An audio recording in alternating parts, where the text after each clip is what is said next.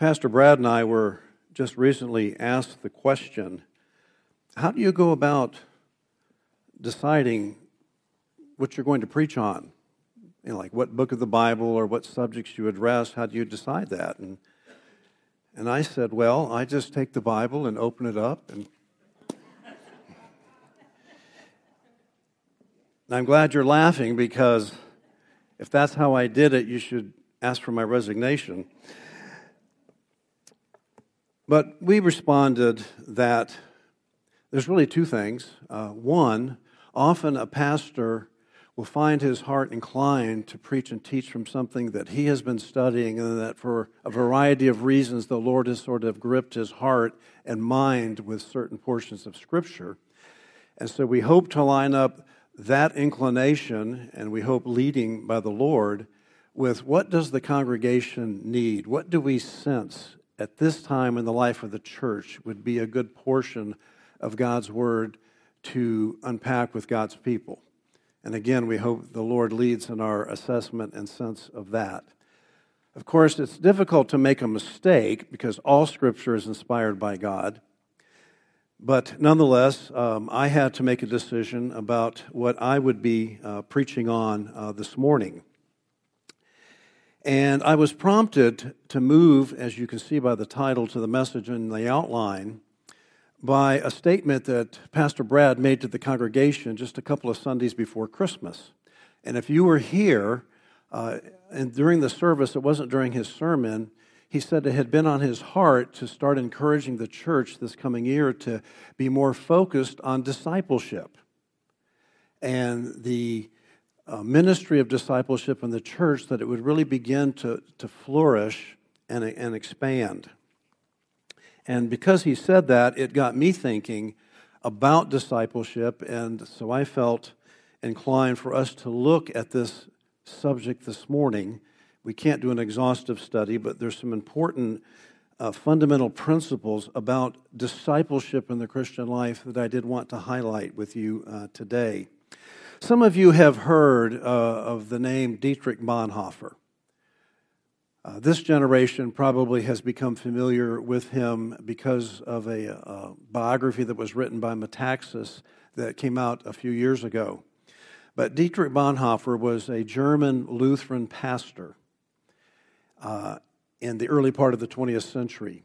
And in 1937, he published a book entitled The Cost of Discipleship. And in that book, he makes this statement: Christianity without discipleship is always Christianity without Christ. Now that's a provoking statement. And what is ironic about him writing that in 1937, The Cost of Discipleship, little did he know that just 8 years later, he would be executed by the Nazi government, just weeks before World War II came to an end. And he was on the list of pastors in the crosshairs of the Nazi government simply because they stood with what was called the Confessing Church. This was a movement in reaction to the Lutheran Church, the state church, that endorsed Hitler. And so many of the genuine Christians within the church could not abide that, so they pulled out and called themselves the Confessing Church, and he was a part of that movement. Now, it may seem pointless or unnecessary to defend the premise that being a Christian and being a disciple are inseparably wedded to one another, but from time to time there have been efforts by some to distinguish between being a saved person, a Christian, and actually being a disciple. The effort to distinguish between the two, and you might wonder, if this is a new thought to you, what would be the distinction between the two? Well, some would describe just the regular Christian who's trusted Christ for salvation and basically trying to live as the Bible teaches. But then there is the person who is a zealous Christian, who's really totally sold out and committed, sort of a super spiritual Christian.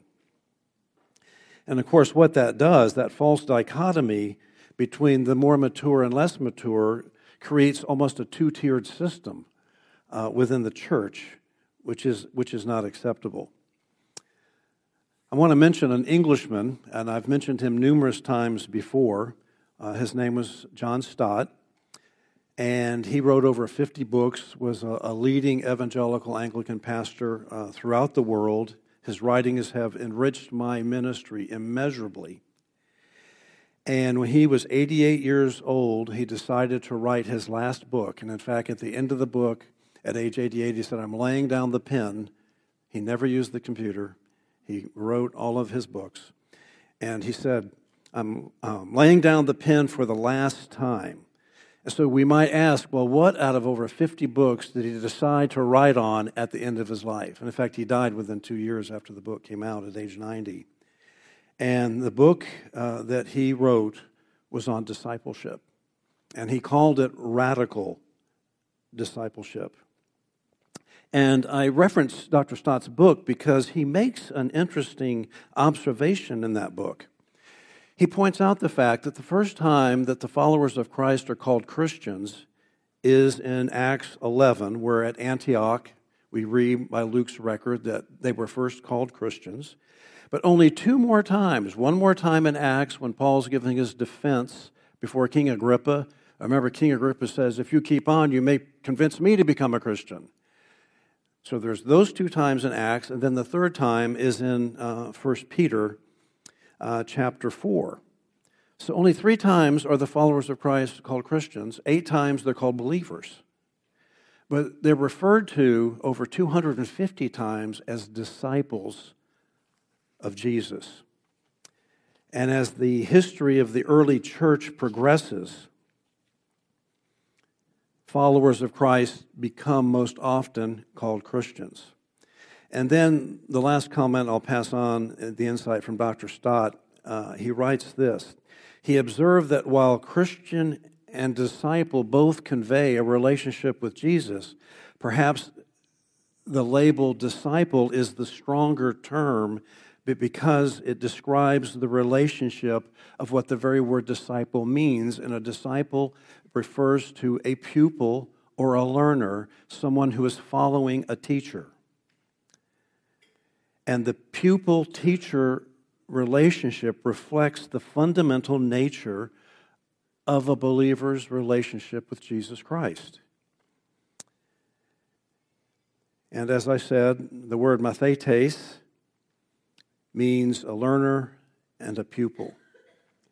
And in fact, in the secular world, even in ancient history and into the modern day, we maybe don't use the word disciple in those arenas so much, but mentoring has sort of been a buzzword in our own culture for the last several decades.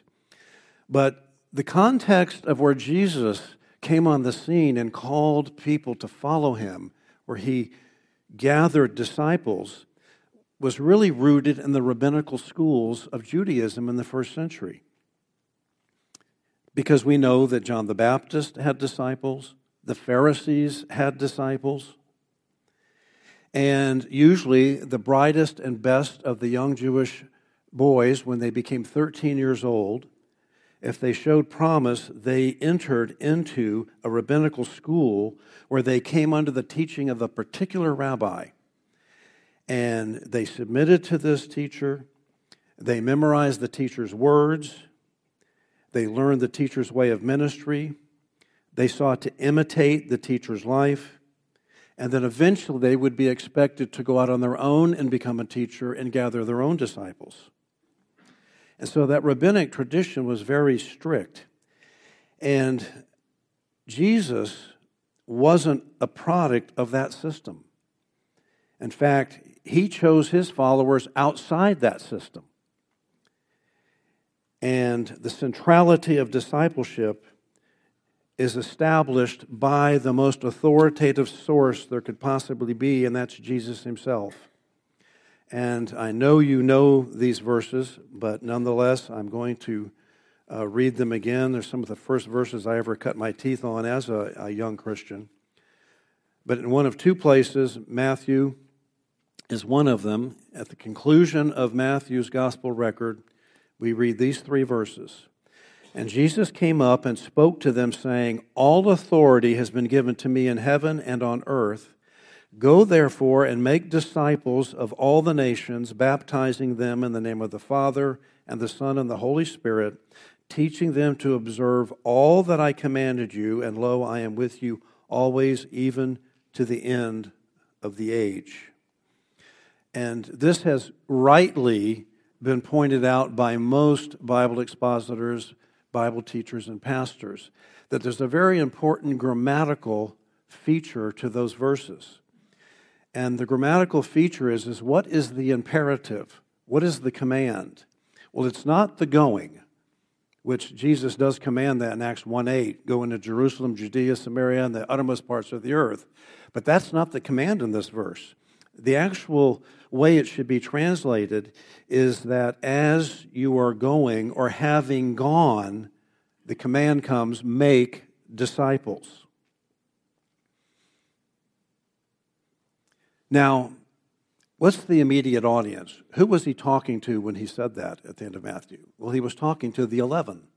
That's clear. And then we also know that, there's a bit of a controversy in some circles, and it shouldn't be a controversy at all.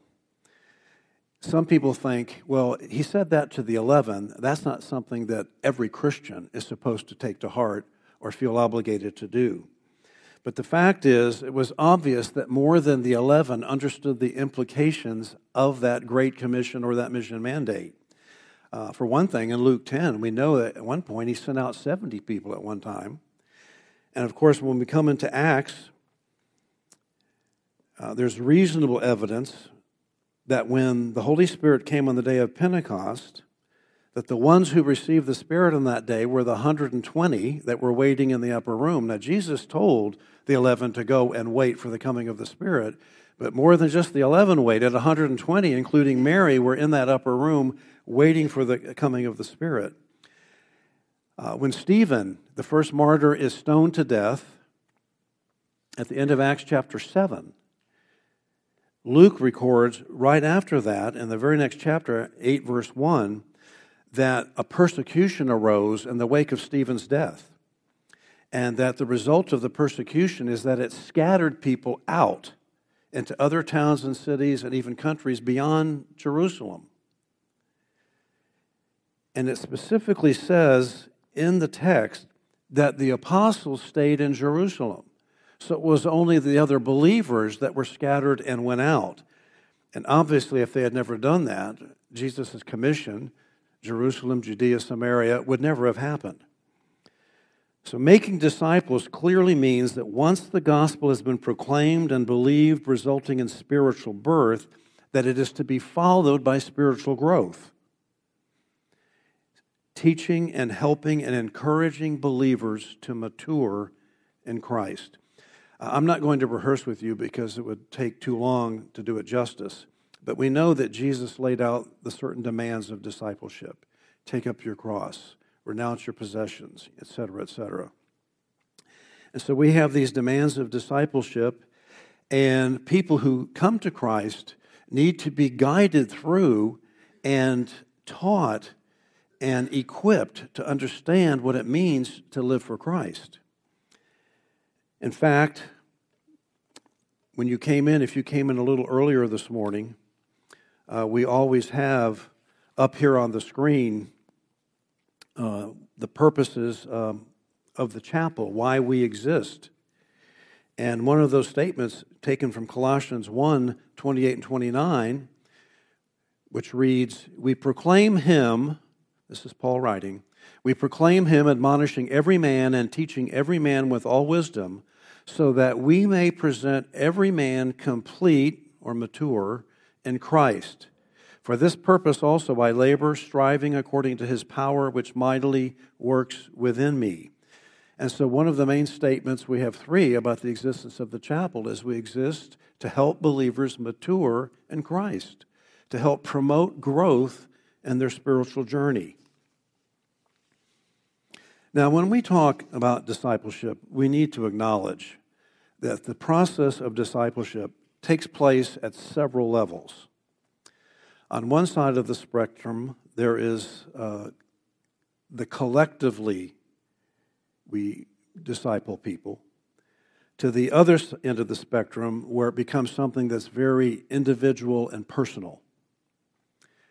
And of course, when I speak of being discipled collectively, I'm referring to what even Joel was referencing after the Apostles' Creed, is that when we become a Christian, we become a part of the family of God. And when we are born into the family of God, we're baptized into a body of believers. We have that oneness with brothers and sisters in Christ, of being loved, of loving others, of participating in corporate worship like we're doing this morning, praying, sitting under the teaching of the Word, serving, fellowship. There's a discipleship that is going on in these collective corporate gatherings we have this morning. So what we're doing today is one of the levels of being discipled. The importance of interacting with each other, and that it shows the Christian life was never intended to be a solo journey. For example, there's many places, but in Ephesians 5, Paul writes that we're speaking to one another in psalms and hymns and spiritual songs, singing, making melody with your heart to the Lord, always giving thanks for all things in the name of our Lord Jesus Christ, to God, even the Father, and be subject to one another in the fear of Christ. And then we move from a collective group this size, then there's opportunities for discipleship, whether it's in a home group, like a chapel life group, or classes on Sunday morning prior to the worship service. Obviously, there are Bible study groups. We have precept upon precept. And there are times when you're gathering with a smaller group than this, but still a group of people, and certainly discipleship happens at that level. But also, as I said, there is on the spectrum the individual and personal, one-on-one, one person discipling another. And we see this demonstrated throughout the Bible, even in the Old Testament. Joshua was prepared to be the leader he was. Why? Because the Old Testament account tells us that Joshua ministered to Moses, and he was at Moses' elbow for many, many years. Elijah and Elisha. Elisha was trained under Elijah's wing. And the same thing, once Elijah left this world, Elisha had been equipped because of the one-on-one relationship with Elijah.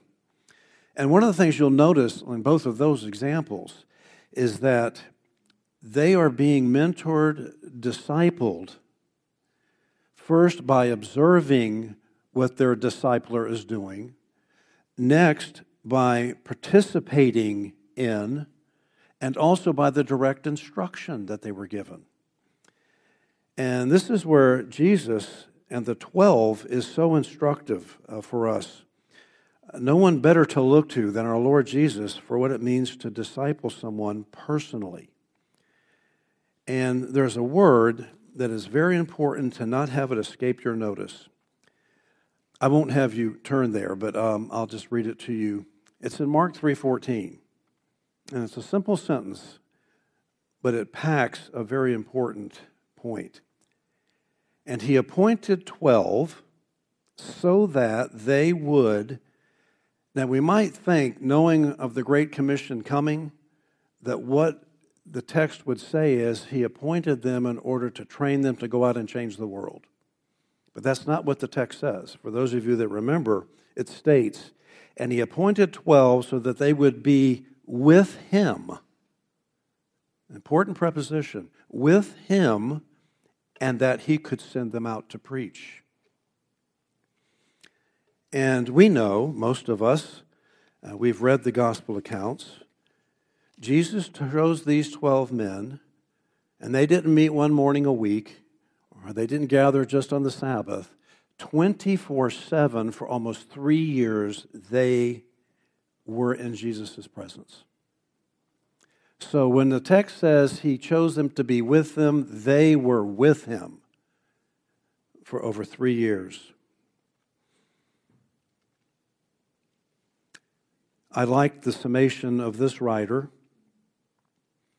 And he appointed 12 that they might be with him and that he might send them out to preach, that they, or in order that, introduces two subordinate clauses, and it goes on to explain the grammar of that.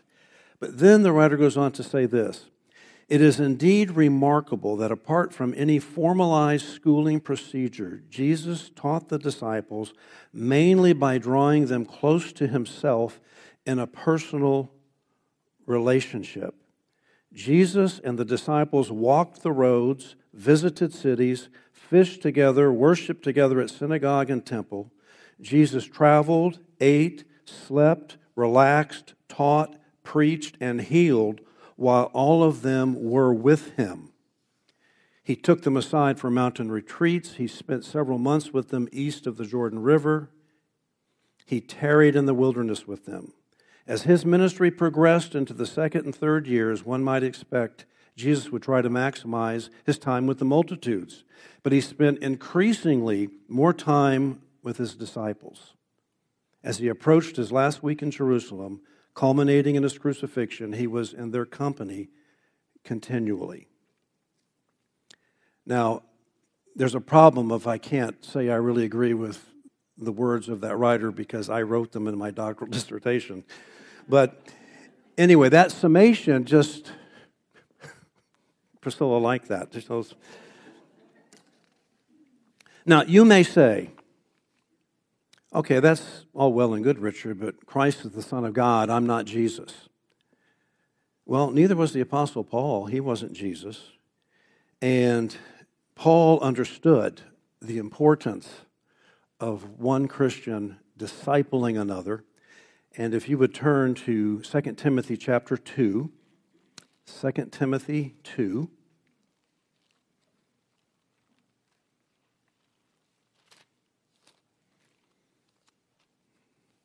Because I'm giving a topical message, I was kind of joking with Brad this week that every time I go to give a topical message, because our normal diet here is going through books of the Bible verse by verse, paragraph by paragraph, that I always have Dr. Walter Kaiser, Old Testament and Hebrew professor's words in the back of my mind. He used to tell us in class, with the measure of hyperbole.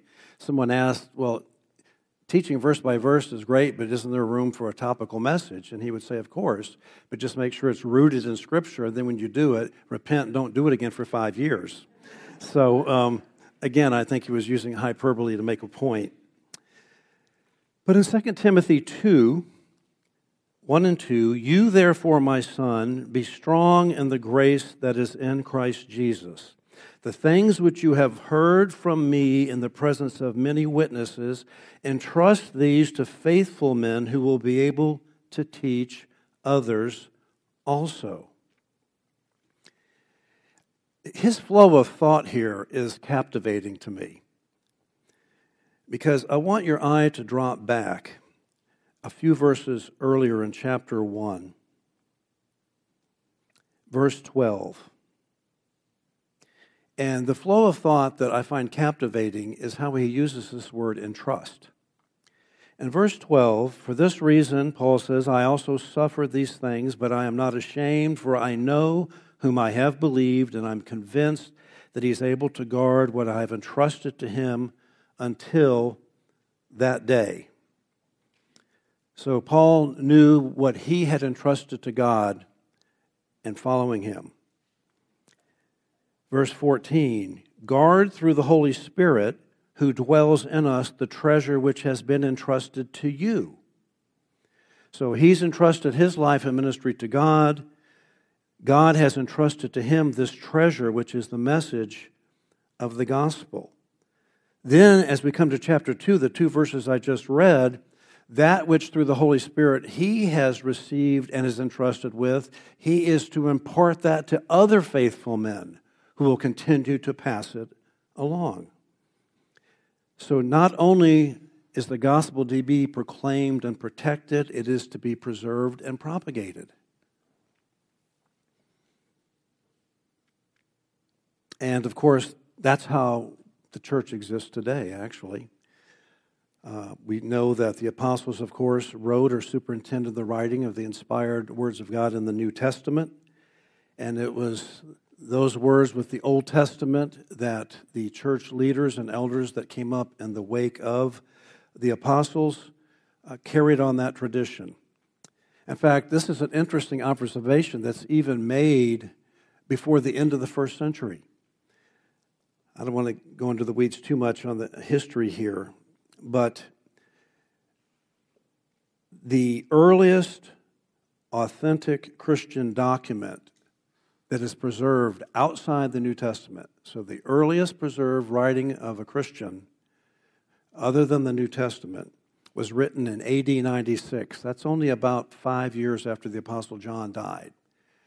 And it was a man named Clement, and he wrote a letter to the church at Corinth. And it's not a long sentence, but part of his letter includes this: "Our apostles appointed the aforesaid persons, that is, the elders, and afterwards they provided a continuance that if these should fall asleep, i.e., die, other approved men should succeed to their ministry."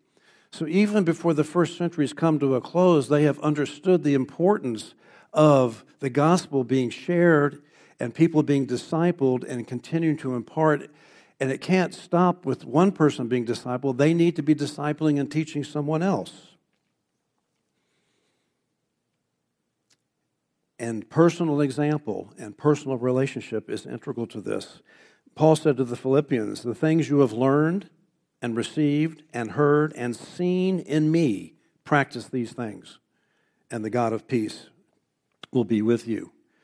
Even more bluntly, writing to the Corinthians, he says, "Be imitators of me."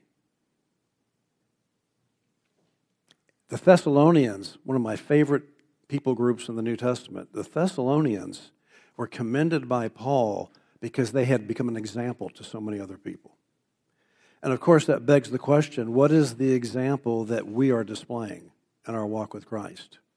First, before our brothers and sisters in this congregation, and then beyond into the world in which we live.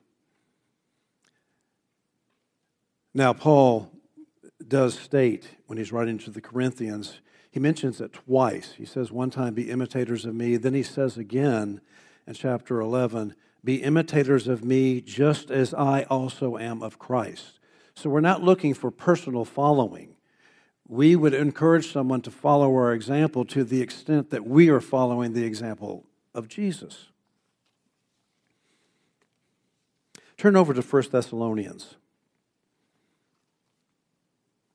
I've mentioned that there is an important place for personal, individual discipling of people.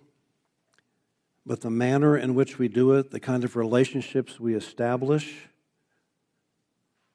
1 Thessalonians 2, starting in verse 7. Now, before I read these verses, now we know from other writings of Paul, especially to the people at Corinth, he had some pretty harsh things to say. In fact, sometimes Paul was so confronted. Remember the time he confronted Peter, a fellow apostle, and exhorted him, admonished him? And so sometimes I think we get this view of Paul that he was sort of this crusty guy you wouldn't want to live next door to, even though he's a Christian, you know. But verse 7 and the verses that follow, "But we proved to be gentle among you as a nursing mother tenderly cares for her own children. Having so fond an affection for you, we were well pleased to impart to you not only the gospel of God, but also our own lives, because you had become very dear to us."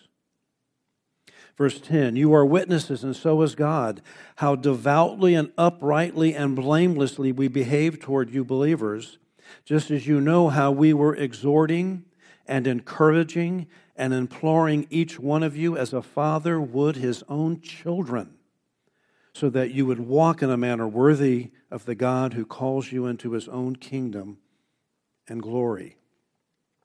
The language there is just, it's touching. I mean, he uses two examples from a parental model. I mean, can you think of a more tender picture than a mother caring for her small child? I mean, it's one of the most powerful bonds in human relationships. the way a mother is so attentive and tender and nurturing her children. And to say that he had a fond affection for them in verse 8. Now, you may say, well, I'm no Apostle Paul. But it is obvious, again, that the model of discipling one another in the body of Christ was embraced by believers in general. Not just the main leaders or the pastors or the elders. When Paul is writing to the Thessalonians, he says, therefore, encourage one another and build up one another, just as you are also doing. The last text I'll have you turn to, I put 3, I think, at the top of your outline there, Titus chapter 2. It's 1st, 2nd Timothy, and then Titus. Now, again, my point here is simply to demonstrate that this was something that was reciprocal and mutual within the congregation, and it wasn't just the leaders up front doing all the discipling. Verse 1, Titus 2, but as for you, speak the things which are fitting for sound doctrine. Older men are to be temperate, dignified, sensible, sound in faith, in love, and perseverance. Older women, likewise, are to be reverent in their behavior, not malicious gossips, nor enslaved to much wine, teaching what is good, so that they may encourage the young women to love their husbands, to love their children, to be sensible, pure, workers at home, kind, being subject to their own husbands, so that the word of God will not be dishonored. Likewise, urge the young men to be sensible. In all things show yourself to be an example of good deeds with purity and doctrine, dignified, sound in speech, which is beyond reproach, so that the opponent will be put to shame, having nothing bad to say about us. Well, notice there that he talks about the older men, their character, their conduct, their doctrine. He talks about the younger men with their character and their conduct and their doctrine. He talks about the older women and mentions their character, their conduct, and their doctrine. And then the same with the younger women, their character and their conduct. And so it's obvious that they're very aware of one another, and that instructions are being given to how we relate within the body of Christ. And we're all at different ages and different stages of life, but there's a way we're to be speaking into one another's lives.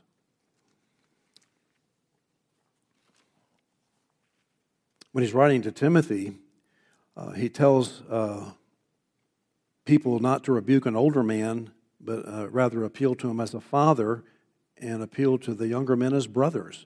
So he's using this family metaphor to talk about how we're to be relating within the body of Christ as a local church.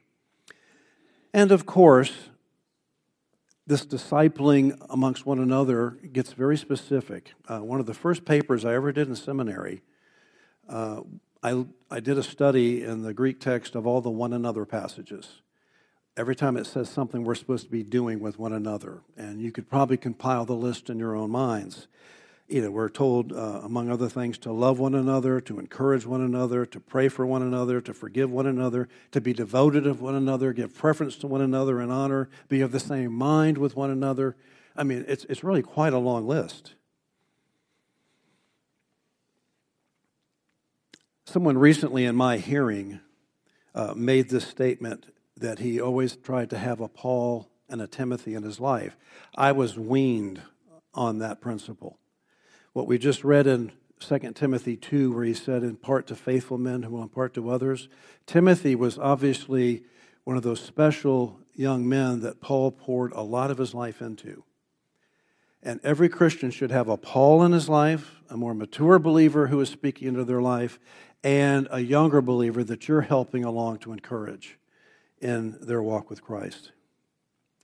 So Brad's exhortation here a few Sundays ago certainly echoes the biblical pattern. And in the weeks to come, we want to provide some resources and put some things in your hands, because if you've never, quote, discipled anyone, there's so many great things out there. Over the decades, I have used different booklets that walk a young Christian through some of the basics of the Christian life. I mean, how do you study the Bible? How are you supposed to pray? What is the role of church in a Christian's life? I mean, how do you share your faith? How is it that you grow as a Christian? I mean, and we all need instruction in these things. And hopefully it always happens from the pulpit, but it needs to be honed down at some point to a one-on-one. Discipling should always be centered and grounded in the Word of God. And that may be a profound grasp of the obvious to you, but the fact of the matter is, over the years, I've heard of spiritual formation ministries. One of them had actually asked people to come on a retreat and not bring their Bibles. These people are professing Christians. I mean, I warned everybody within earshot, stay away from that retreat. Jesus said in John 8:31, "If you continue in my word, then you are truly disciples of mine. And you will know the truth, and the truth will set you free."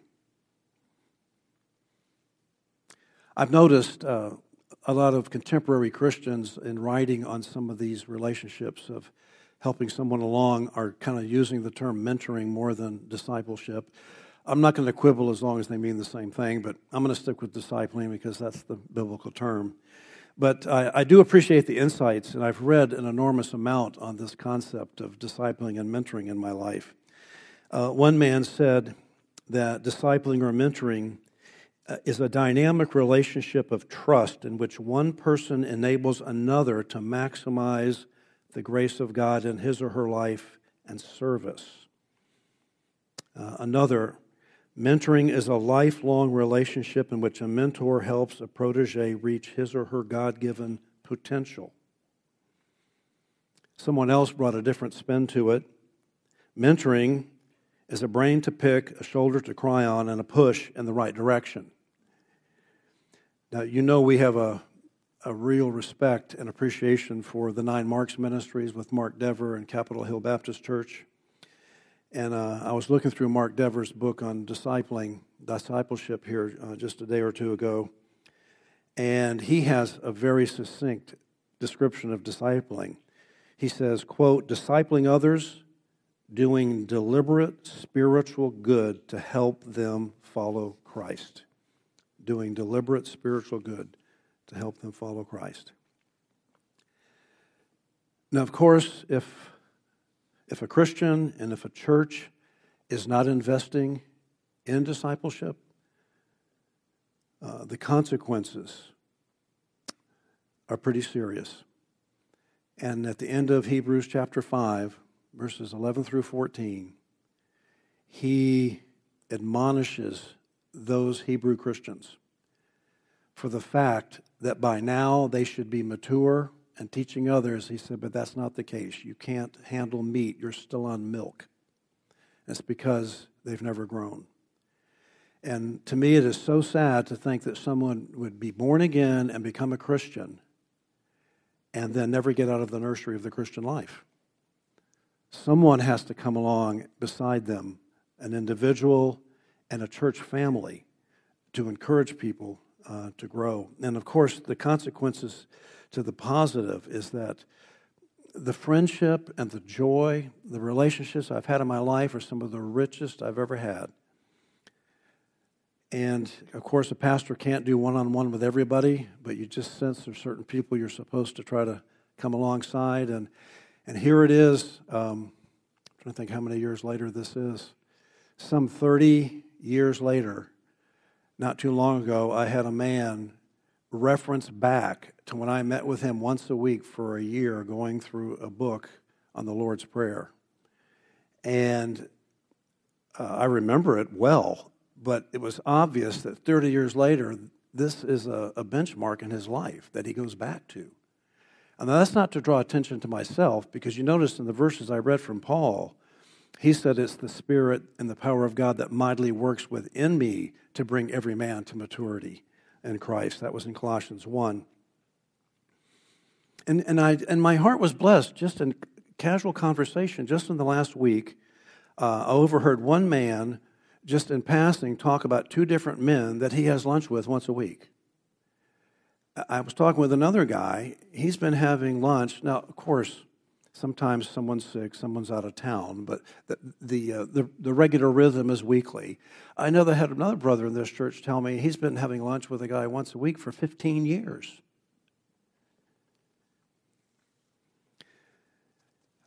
I didn't think I was going to mention John Stott again, but I think I will.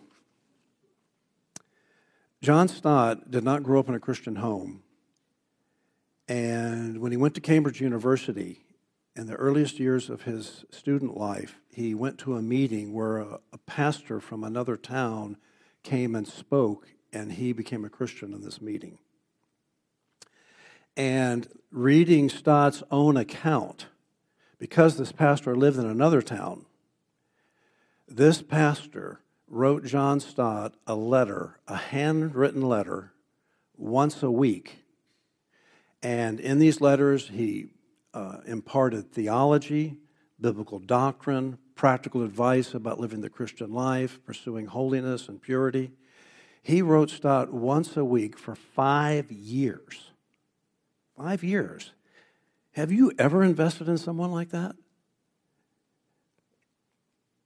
Now, I don't mean are the people that you golf with regularly, or maybe some of you ladies meet with a friend at the fitness center once a week, or walk together, or maybe guys go hunt together.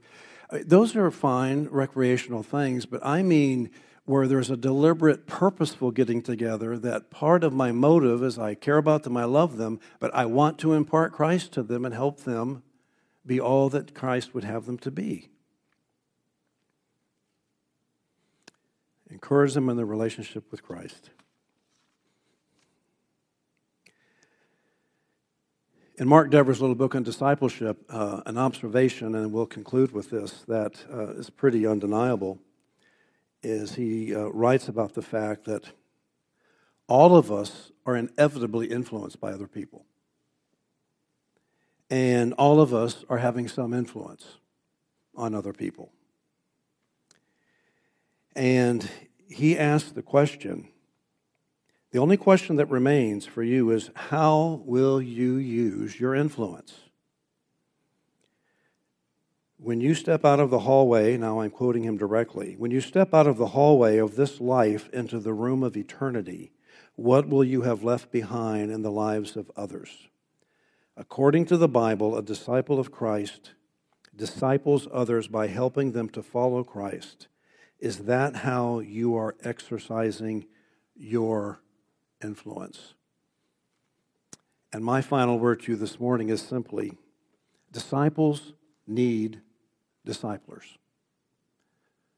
So you leave this place today and pray that God will bring someone to your mind that you can begin to seek out to help them along in this thing we call the Christian life. Let's pray.